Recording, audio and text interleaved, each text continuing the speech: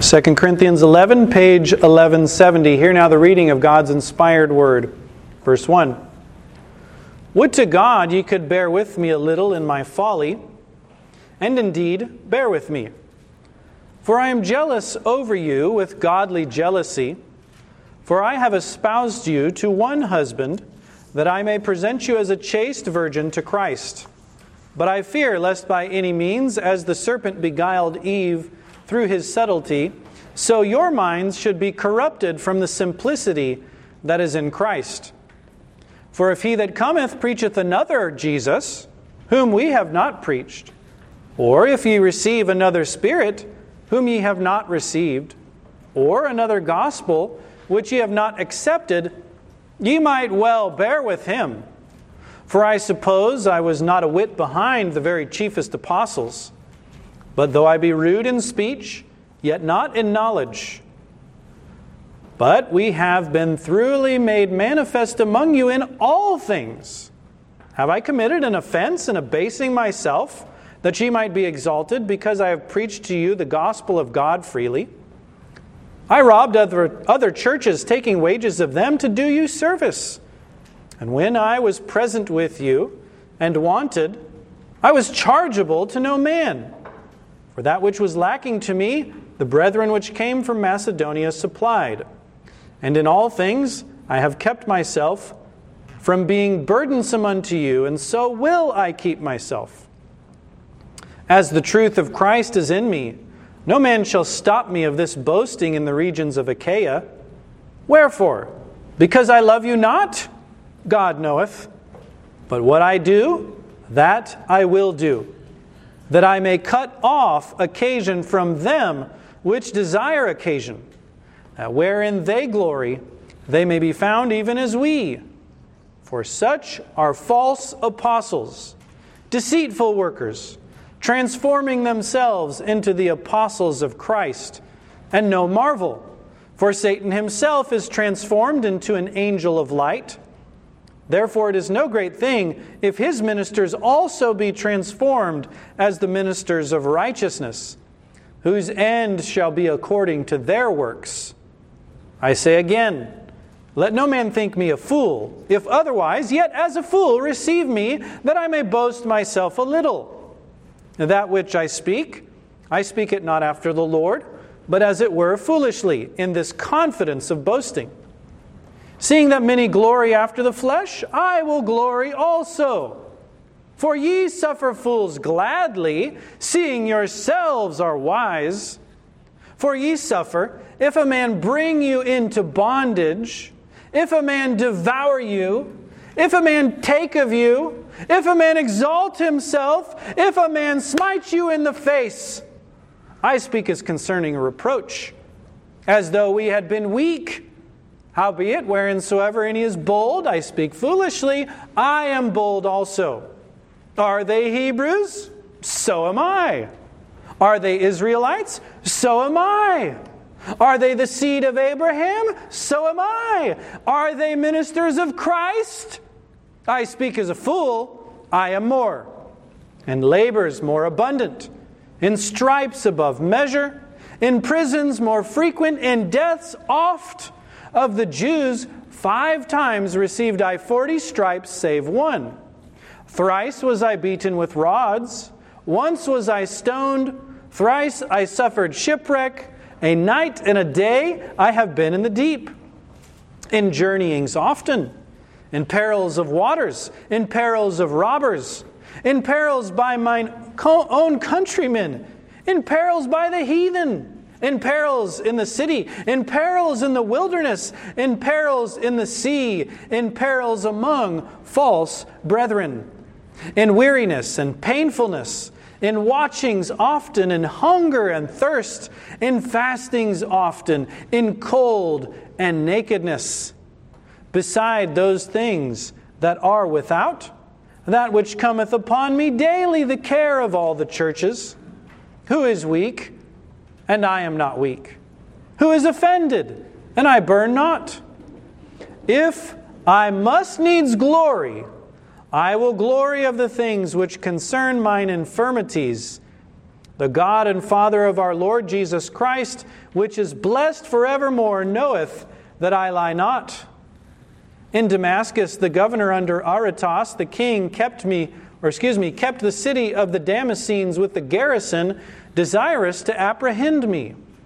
And through a window in a basket was I let down by the wall, and escaped his hands. Thus far the reading of God's holy word from 2 Corinthians chapter 11, inspired by His Spirit and profitable for us.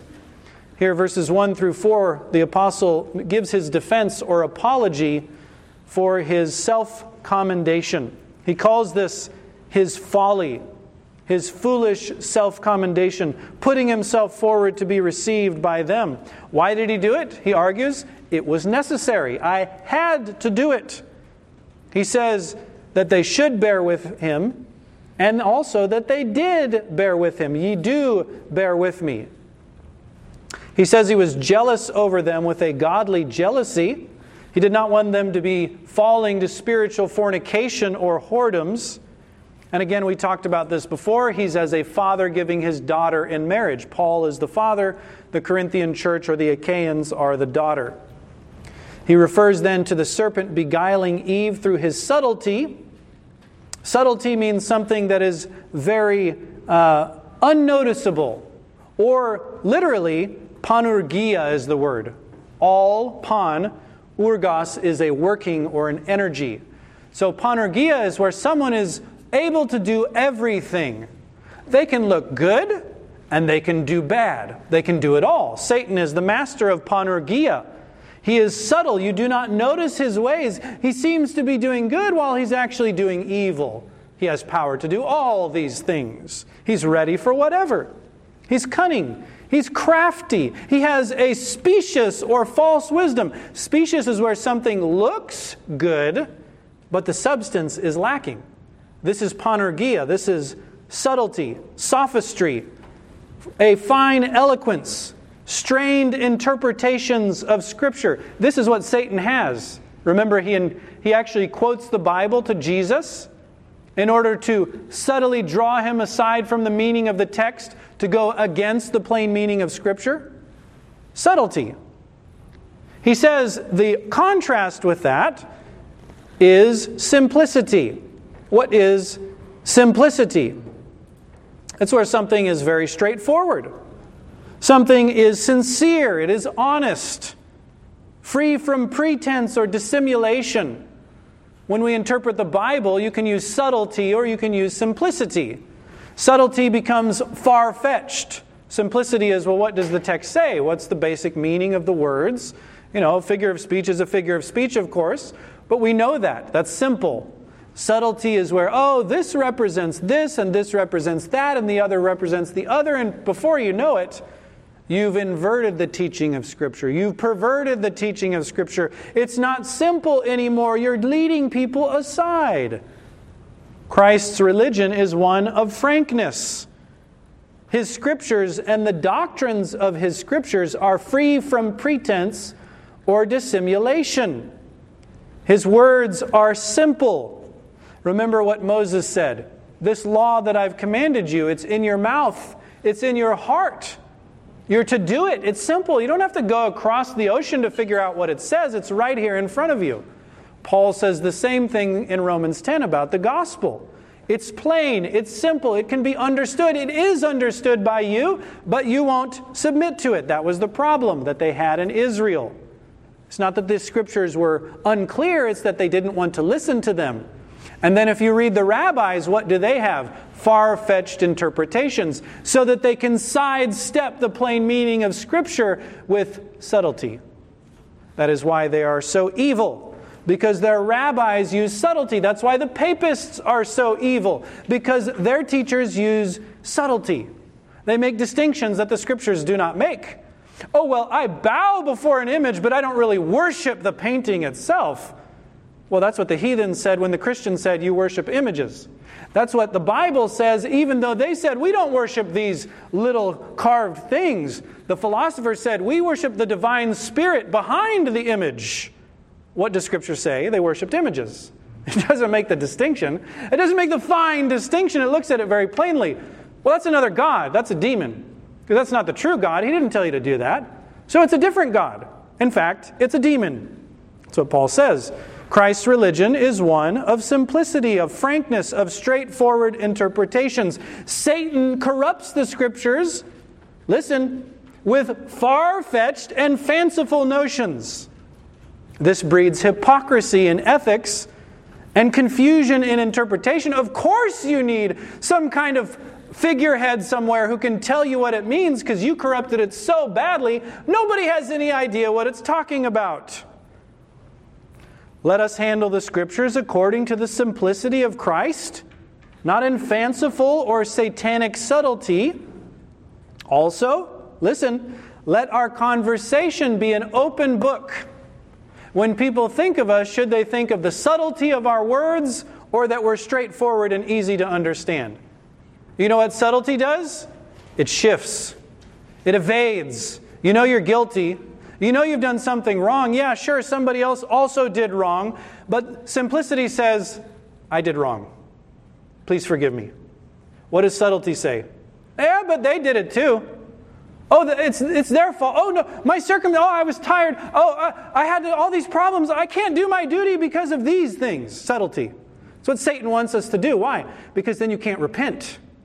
When you can't acknowledge and confess your sins, you can't ask for forgiveness for your sins. So Satan wants you to be subtle. Put a little spin on that action.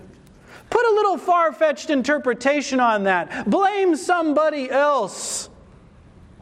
Let us live our lives in a straightforward way, not evasions, not subtle explanations or excuses, but with frankness.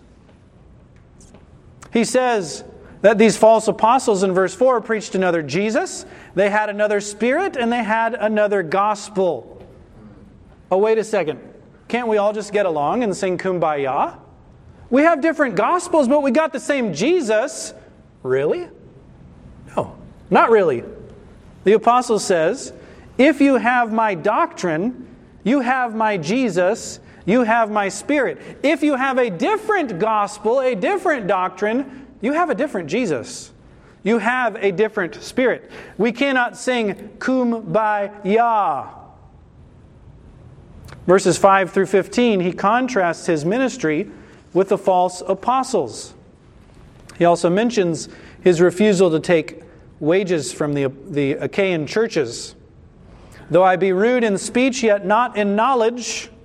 They accused him of being rude in his speech. Because why? He was frank. He was straightforward. What were the false apostles? Very subtle in their reasonings, in their speeches. Very puffed up in their eloquence as they spoke to the people. You see this in the book of Acts. Remember Tertullus, who comes to accuse Paul? Oh, I thank thee, great Herod, for thy providence over this people. Oh, you are such a wonderful ruler. We're nourished by you. But so that I'm not tedious any longer, let me tell you what a pestilent fellow this man is. Very flowery, very flattering language, and false accusations. What does Paul do? Well, I'm glad you know about the Jews' religion because you know that I was down there for Passover just a few weeks back. Factual. He still commends the magistrate, doesn't he? But he says things that are true and verifiable and pertain to his case. This is how we must live our lives. This is how we must speak. Paul was eloquent in a scripture eloquence, but not as they wanted. He wasn't good enough for them. He robbed other churches, he says, not literally, but rather he took money from Achaia to pay for his expenses. Macedonia to pay for his expenses while he was in Achaia. That's like robbery, isn't it? Because you Macedonians shouldn't be paying for the Achaeans' expenses. They should be paying for their own. Now the Macedonians did it cheerfully. They loved Paul. But he calls it a robbery to aggravate the crime of the Achaeans. You're not paying me. Why? Because they would have accused him for taking money. They accused him for not taking money, but they would have accused him more had he taken money. He calls them false apostles. Pseudapostoloi. Pseudos is a lie or a falsehood, then the word apostle. false or lying apostles. That's what they were. They pretended that God called them to preach the gospel and plant churches, but they weren't called. They came of their own will. They came in their own strength. They were deceitful workers or workmen, laborers in the vineyard who weren't doing what the master commanded. They transformed themselves, he says, into the apostles of Christ. Verse 13. This is a physical change. The outward form of something is transformed. It is transfigured or changed. Remember our bodies? Christ will transform our vile bodies that they may be like to His glorious body. It's the same word. They won't look the same in the resurrection. The outward appearance will be different. They will be the same body for substance, but they will be renewed and transformed by God. So these false apostles, they transform themselves to look like something that they're not, as if Christ sent them. Not all in church office, I note, ought to be there. There are personal qualifications concerning the lifestyle, and there are doctrinal qualifications concerning the teaching. These two must come together. The false apostles had subtlety.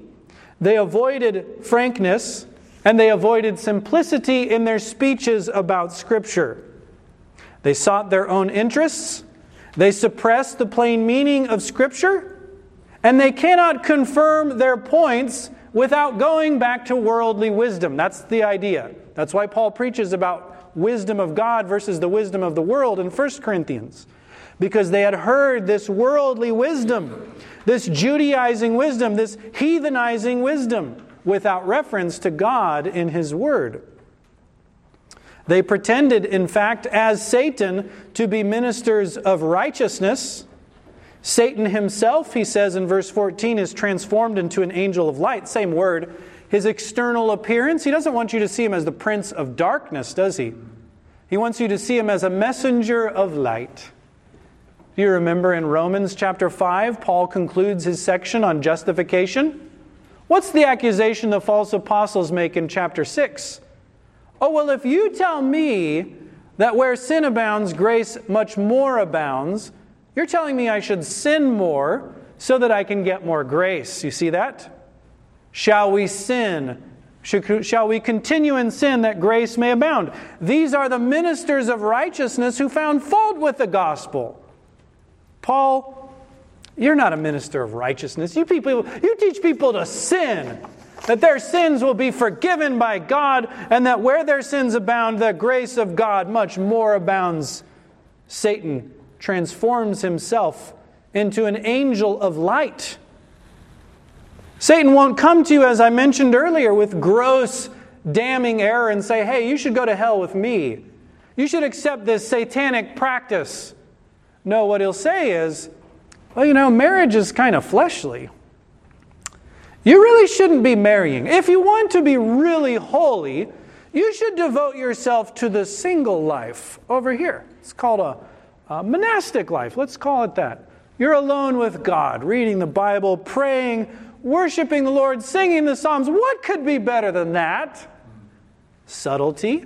And yet, to forbid that someone marry is what? A doctrine of devils, Paul says. But doesn't it sound so good? Doesn't it sound, so appealing to man's wisdom? Deny all that fleshly stuff. Kids and the concerns of this life, you don't need that. You just need to be wholly worshiping God. This is satanic. It's called a doctrine of demons. In fact, he also says if people forbid certain types of food to you, oh, you can't eat that. The calendar says you can't eat that for another 40 days. You got to lay off that stuff, okay? Satan is telling you these things with his subtlety. Look how wise, you're denying yourself chocolate.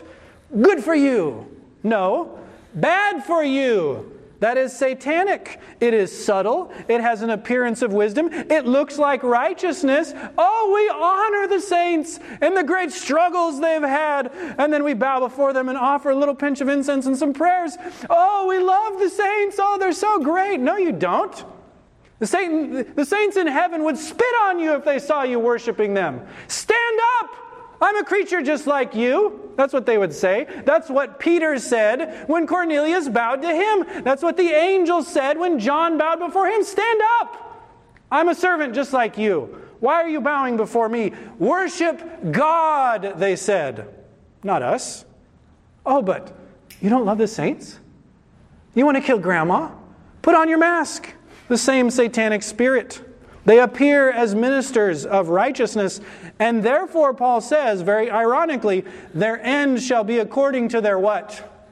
Their works. You want it to be justification by works? You can get exactly what you deserve. Hell.